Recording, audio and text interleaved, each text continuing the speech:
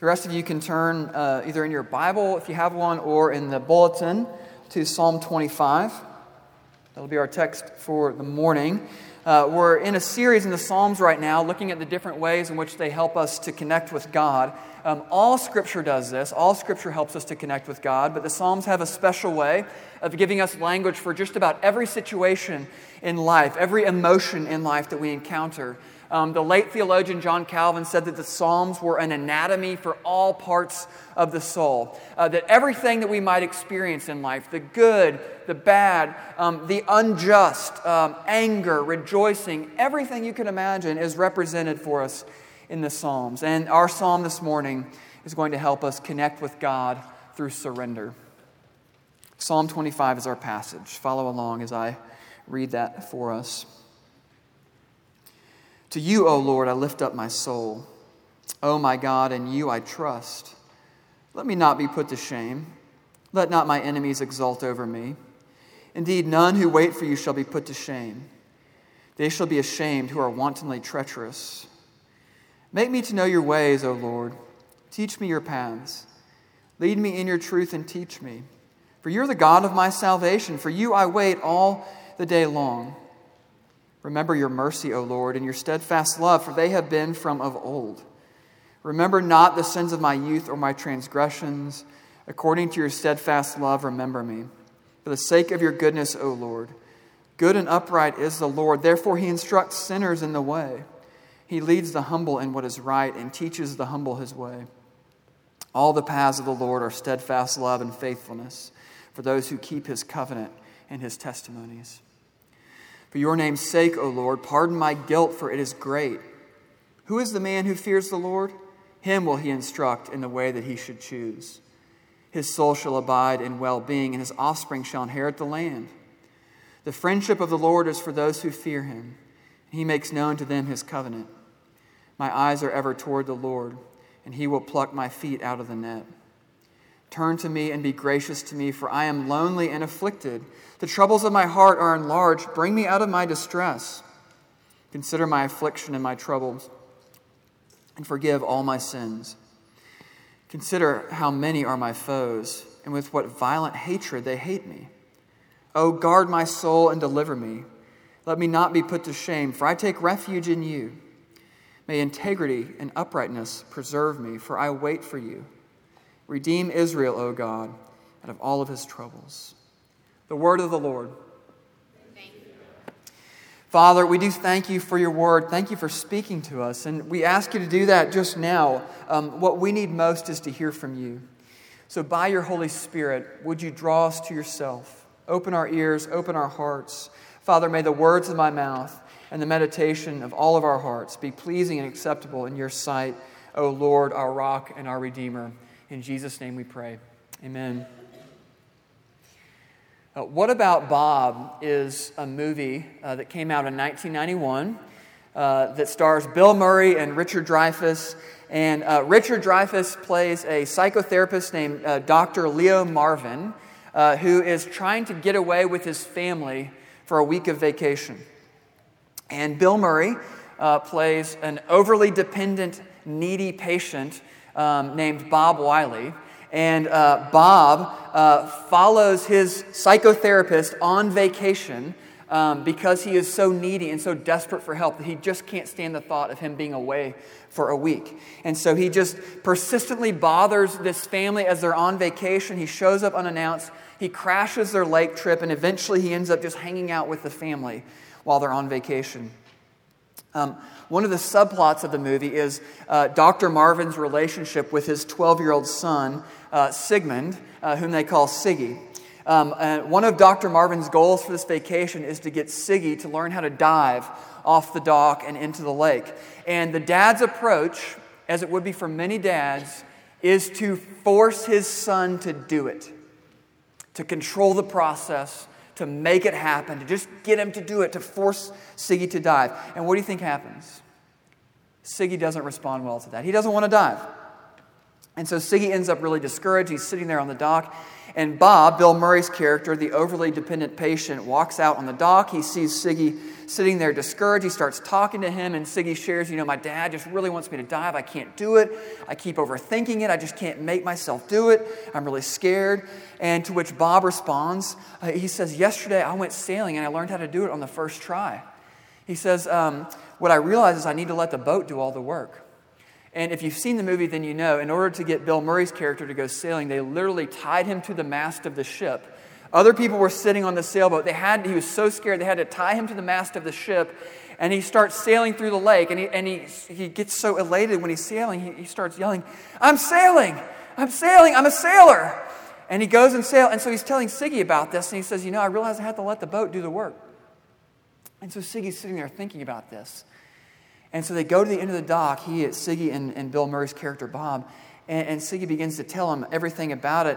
And there's something about this idea of letting the boat do the work, of not overthinking it, of surrendering, that really connects with Siggy. And sure enough, Siggy takes the step and dives off the dock and is elated and instantly starts doing it over and over again. But what happened? The more his dad tried to force Siggy to dive, the less control the dad actually had over his son diving.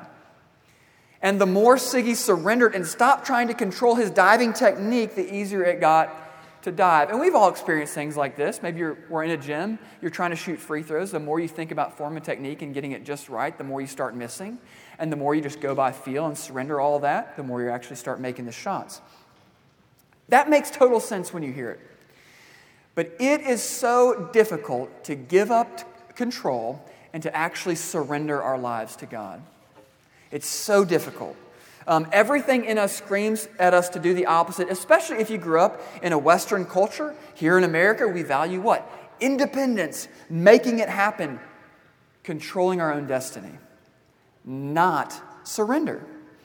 But this psalm invites us into surrender, and not just surrendering a portion of our lives to God, but surrendering everything to Him. So how do we surrender everything to God? 4 things we'll look at this morning. 1, we trust God with our enemies. 2, we trust God with our time. 3, we trust God with our direction. And 4, we trust God with our sins. So first, how do we surrender everything to God? We trust Him with our enemies. Look back at verses 2 and 3 again. It says, "O my God, in you I trust. Let me not be put to shame. Let not my enemies exult over me. Indeed, none who wait for you shall be put to shame. They shall be ashamed who are wantonly treacherous." Skip down to verse 15. It says, "My eyes are ever toward the Lord, for He will pluck my feet out of the net." Then down to verse 19, "Consider how many are my foes, and with what violent hatred they hate me. O guard my soul and deliver me. Let me not be put to shame, for I take refuge in you." Okay, so King David is the one who wrote this psalm. And as king of Israel, he had real enemies who surrounded him. Other nations who actually wanted to fight them and kill them and capture them. Real physical enemies who would come after them. But he also had spiritual enemies. Those who didn't believe in Yahweh, the one true God, but had different beliefs, different religions. And who were opposed to Israel because they believed in God. What about us? Who are our enemies? We could say, for the purposes of applying this psalm, any who oppose us, especially because of our faith. In our context, we don't face a lot of direct physical persecution because of our faith, but there are brothers and sisters around the globe who literally might be killed for believing in Jesus and living out their faith. That's not the reality in our context. But we do have enemies. Those who are out to get us because we've given our lives to Christ and seek to follow Him. And there's something about that some people don't like. And so they attempt to inflict some kind of harm because of that. It could be family members, neighbors, coworkers, other students in school. There are enemies that we all have. There could be spiritual enemies, evil, invisible forces that would try to harm us, that are out to get us, that don't want to see us flourishing with God. All right, what's our default mode of fighting our enemies, whomever our enemies may be? Our default mode is to not trust God to handle it, but instead to handle it ourselves in our own way, to retaliate, to get even, to take justice into our own hands. If we're gossiped about, we gossip in return. If we're slandered, we slander in return. What's this psalm inviting us into? To surrender all of that to God, to trust Him in His justice, and not to feel like we're the ones that need to exact justice from our enemies. It's to say to God, I trust you. You're my refuge. My eyes are on you. You're the one who guards my soul. You're the one who delivers me. Notice where the psalmist is focusing. It's not on his enemies. It's on God. And we shouldn't pass over that too quickly. When we feel under attack from someone, that person easily becomes our main focus. Our focus is directed towards our enemies in that moment. And we try to then control the situation, get back at them and retaliate or whatever. But this psalm is inviting us into surrender. And this is how we can not take things so personally when enemies come after us, that it's not up to us to deal with it. It's not up to us to respond. Rather than be so utterly consumed with our enemies, the psalmist is saying, hey, look up. Look up to God. Surrender it all to Him. He really will handle it. Why? He's just. He's perfectly just. He sees it all. He sees it all in truth. He sees it all clearly. We can hide in Him and trust that He'll both protect us from ultimate harm and also will ultimately do justice against all of our enemies. Surrendering everything to God begins by trusting Him with our enemies. That's the first thing. Second thing, how do we surrender everything to God? We trust Him with our time. The theme of waiting is mentioned throughout this psalm. Look at the beginning of verse 3. Indeed, none who wait for you shall be put to shame. Look at the end of verse 5. For you I wait all the day long. Verse 21. For I wait for you. What was David waiting for, the author of this psalm? For relief from enemies, the day of salvation, as he looked forward to this promised Messiah that would come, for suffering to end. I mean, he's likely praying for unresolved things that affected all of his nation of Israel. And also he's probably praying for unresolved things in his own life that he wants resolved today. He wants closure on those things today. That's what he was waiting for. And what we can see in this is that waiting is a massive act of trust. It's willingly saying, I'm not going to act. I'm not going to do. I'm not going to control. I'm just going to wait. And it feels passive. It feels cowardly even sometimes. But it's really neither. It's really an ultimate act of trusting in God. All right, what's our default mode when it comes to our timing in life? To hurry. To do it now, to get it now. We're worried we're going to miss out on an opportunity. That this is our chance, that the window is closing. Our default mode is to control the timing in our lives.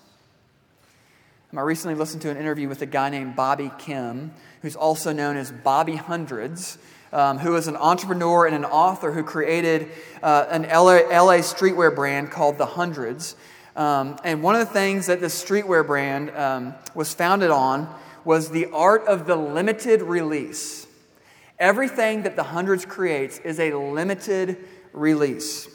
That means that there's only a certain number that they produce. So when it's gone, it's gone. So a lot of what they do is like t-shirts and hoodies.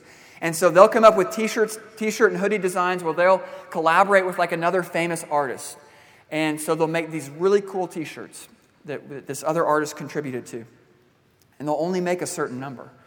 And so everyone who is a fan of this company knows that, all right, when they drop a new t-shirt or a new hoodie, you have to get it right then if you want it. Because when they run out, they're never making it again. Marketers love the phrase, for a limited time only. If you want it, now is your chance. We are so indoctrinated with that way of thinking that really can become a motto of our way of doing life. especially if we have kind of a false sense of control in other areas of life, why not control the timing of everything in our lives also? What are we really saying when we insist on our own timing in life? We're saying that we know not only what we need, but also when we need that thing, when we need it to happen, when we need it to come through. And when we get upset that when God doesn't do something when we want Him to do it, it shows us that we think we know better than God both on the what and the when. That we don't really trust Him. That somehow God is messing up our lives because He's missed the opportune timing to do something. What's this psalm inviting us into? It's inviting us to surrender the timing of our lives to God. To take the perspective that maybe, just maybe, God can see the bigger picture for us, for our lives, for our families, our futures, our relationships, our jobs, our schooling, our sports, our needs. And we're invited to trust Him with the when as much as we are with the what of our lives. But waiting for someone else to act, it's one of the most out-of-control feelings that we can experience. Think about sitting in a stoplight. You have one car in front of you. The light's red. Suddenly the light turns green, but the car in front of you, the person's head is down looking at their phone, and they miss the green light. You can't make that car go. You are completely dependent. I guess you could honk your horn. But you can't make them drive. You have to wait until they go for you to drive your car. And it's maddening. Waiting is brutal. How do we wait faithfully on the Lord? Instead of pouring all that energy into doing and rushing and making it happen and planning out everything just how we think it should go, we pour all that energy into prayer. Crying out to Him. Surrendering to Him. Prayerfully watching what He's up to in our lives, realizing that He may be writing a different story than the one we're writing. Yielding ourselves, yielding our timing again and again to Him. And praying a psalm like Psalm 25, it especially helps us to trust God with the timing to wait on Him. So if we're going to surrender everything to God, we have to trust Him with our time. That's the second thing. Third thing, how do we surrender everything to God? We trust Him with our direction. Look at verse 4.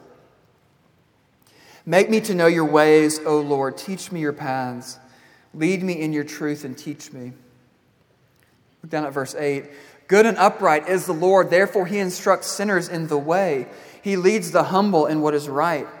Teaches the humble His way. All the paths of the Lord are steadfast love and faithfulness for those who keep His covenant and His testimonies. Look down at verse 12. Who is the man who fears the Lord? Him will He instruct in the way that he should choose. His soul shall abide in well-being, and his offspring shall inherit the land. Verse 21 says, may integrity and uprightness preserve me. What does it mean to trust God with our direction in life? Christianity was originally referred to as the way, like capital W, way, at least 4 times in the book of Acts. It refers to followers of the way. Why? Belief in Jesus is active. It's like walking on a path. It's doing life in a specific way. And we were made to walk on the path that God has laid out for us. But sin enters the picture. And what is sin? Sin is veering off the path that God has set for us. And it's saying that we're going to choose a path that is better than the one that God has for us. I'll never forget when I was a kid on vacation with my family in Colorado, and we were hiking, and when you hike up really high in Colorado, there's such high elevation that you get above the tree line. It's crazy. It's so high up in the air that trees don't grow that high. And it's called the Alpine Tundra. And while trees can't grow in the Alpine Tundra, there are very specific types of plants that can grow at that high altitude.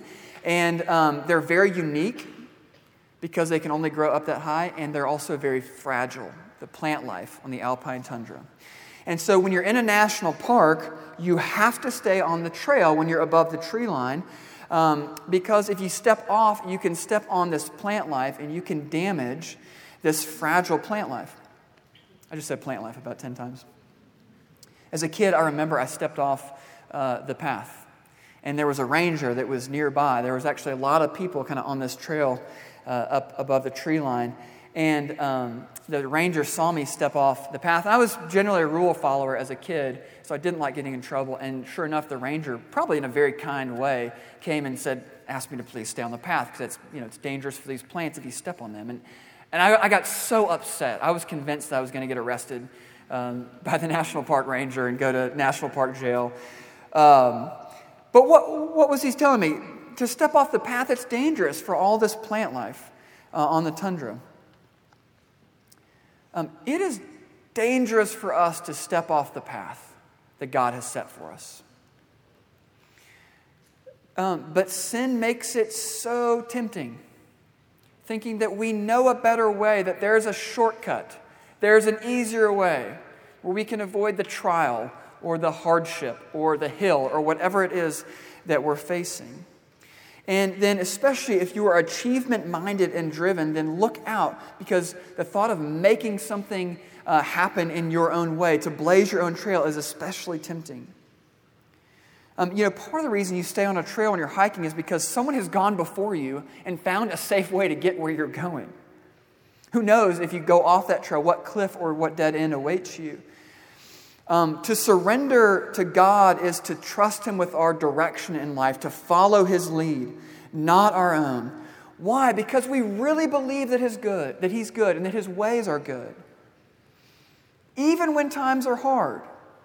Staying on the way means crying out for help and direction. Look at verse 16. Turn to me and be gracious to me, for I am lonely and afflicted. This is really the cry of someone who feels like they're alone on the path, wanting to get off the path. Verse 17, the troubles of my heart are enlarged.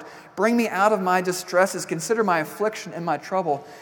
God, help me along the way. Help me stay on the way. When I'm hurting and alone, I just want to get off the way and go my own direction.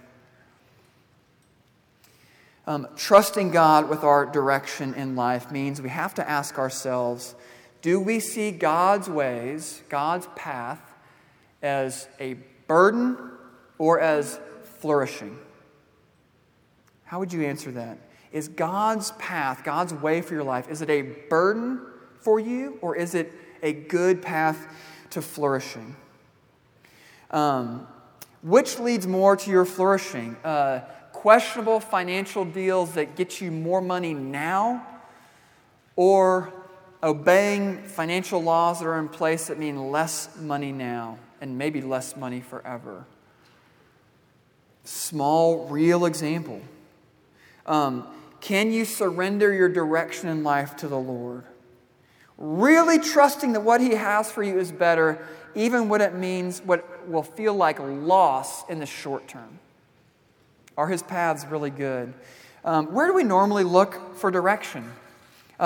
Ourselves, our plans, our way, or others, earthly wisdom, our network. What are our peers doing? Where are we invited to look for direction?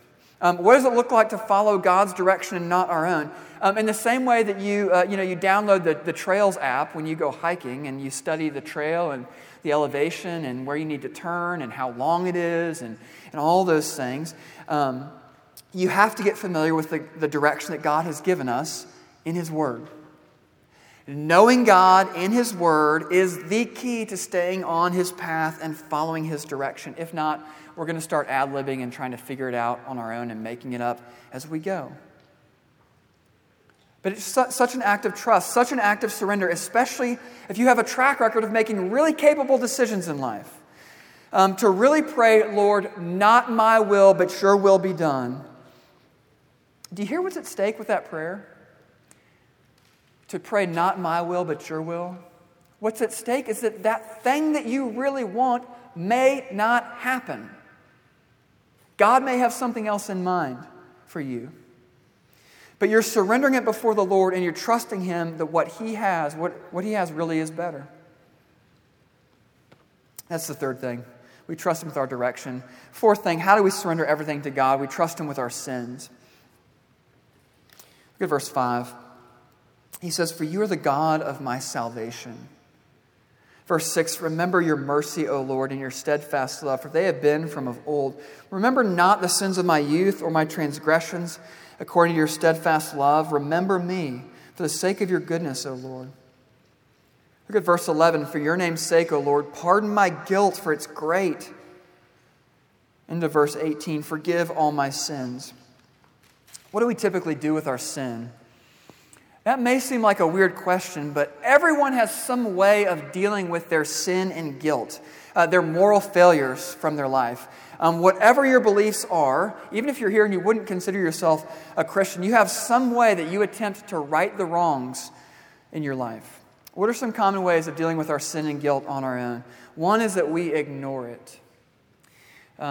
We said before, it's kind of like trying to hold an inflated beach ball underwater at the pool, where you can kind of do it for a time, but eventually that ball is going to pop back up again and come straight out of the water. But we try to do this with our sin. We try to ignore it. And we usually try to ignore our sin and guilt by getting really busy. If we never have quiet, if we never have downtime, then we're not going to have time for that guilt to rise to the surface. And so we just get busy in order to ignore it. And if we can't ignore our guilt and sin, we try to self-atone. Self-atone. Come up with some way to pay for that sense of guilt on our own. So sometimes we hate ourselves and we verbally berate ourselves, even out loud, telling ourselves how bad we are, how terrible we are. Or we inflict physical pain. We self-harm. Because there's something about that feeling of physical pain that can connect to our guilt, where we know we've done something wrong, and if we can feel some pain, then it feels like we're paying for our sin. Another way to self-atone is to try to just tip the scales in the other direction. Let's say you lose it with your children, if you're a parent, and your anger flares up. You have an outburst of anger, and you feel that guilt and shame kind of wash over you after the fact. And then maybe that leads to a 3-day period where you are just the nicest, most gentle, kindest person to your children and also to others. It can be subtle, but we can try to self-atone by making up for our bad by just doing more good, really focusing on being good. We ignore our guilt, we self-atone for our guilt. Sometimes we just try to hide our sin and guilt. It feels too shameful. If we put words to it and talk about it, it makes it feel too real. So we don't talk about it, we don't confess it, we hide it, we cover our tracks because we feel uniquely messed up, uniquely broken. Surely no one else struggles in that way. No one else has done what we have done. So our logic is, if we can just hide that thing that we did, if we can hide those feelings of guilt, then surely it will go away. And if we didn't, it'll feel as though that it didn't happen, or it doesn't exist anymore. It's not a part of our story. Because it doesn't feel safe to bring it into the light. Because if we do bring that thing out into the light, if we stop hiding it, then we can no longer control it. We can't control what's going to come of our sin and guilt if it comes out into the light. My late grandmother on my dad's side was born during the Great Depression and was raised in the aftermath of just a whole country and people dealing with just tremendous widespread financial loss. And this shaped the way that she lived and the way that she handled money.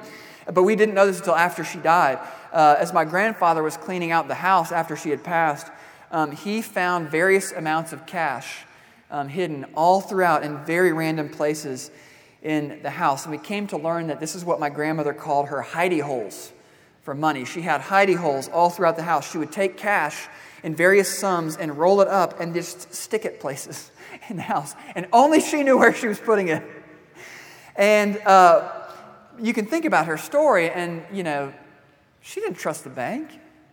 She didn't trust anyone else with her money. So she was going to take that cash and she was going to hide it all over her house. For her, hiding was a way of controlling. This is true of us with our sin and guilt. Hiding is a way of controlling. It feels like we're still in the driver's seat. But what can start out feeling like control begins to slowly, over time, eat away at us. Our sin and our guilt, it nags at us. Why? We cannot bear our sin and guilt on our own. We can't do it in this life, and we certainly can't do it in the next. The invitation from this psalm is to trust God with our sin. How do we do that? Look at the last verse, verse 22. King David prays, "Redeem Israel, O God, out of all of his troubles." He's personifying the nation of Israel. He's crying out for a Redeemer to come. King David doesn't know the full details like we do, but a Redeemer is coming. Jesus is the one who would come and who would defeat all of our enemies. He's the one who would come in perfect timing to rescue us. He's the one who would come living out perfectly all the ways of God. And He's the one who would come and deal with our sins for us. Rather than trying to hide our sins, when we surrender them to Jesus, you know what happens? Instead of trying to hide our sin, we can actually hide ourselves in Him. And when God the Father looks at us, He looks down, He sees His Son's perfect righteousness, His Son's perfect resume. And He sees the forgiveness that was achieved for us on the cross. Complete forgiveness. So rather than trying to hide them, we get to hide in Jesus. All because we've surrendered it to Him. Here's the question we have to be able to answer. How do we know we can trust God enough to surrender not just one part of our lives to Him, but every part of our lives to Him? It's one thing to be open to the idea of surrendering it all to God, but if we're really going to do it, we have to know without a doubt that He is trustworthy. How do we know that He is trustworthy? The cross. Jesus surrendered everything, even His own life, so that we can surrender everything to Him and know for sure that we'll be saved. And this is how we become friends with God that's talked about in verse 14, that His covenant promise to His people to be our God and us to be His people forever is possible because Jesus came and fulfilled everything in order to make that happen. Do you believe this? You have the opportunity this morning to surrender your life to the Lord. And maybe this is a day where everything changes from you, where you finally give up control and you trust God. Let's pray together. Father, these things we're talking about are so difficult, and we can't do it on our own. We are so locked in to handling our enemies the way that we want to handle our enemies, the way that we think it needs to happen. We're so locked into the timing of things happening in our lives at certain points, and we want things to happen when we want them to happen. Father, we're so locked into following our own path in life, to our own direction. And we are so locked into dealing with sin on our own. And so would you forgive us? And would you come and meet us by your Holy Spirit? Help us to surrender all these areas of life to you. Thanks for Psalm 25 that it helps us to do this. And Father, would you prepare us now, even for greater surrender in you as we come to this table this morning. In Jesus' name we pray. Amen.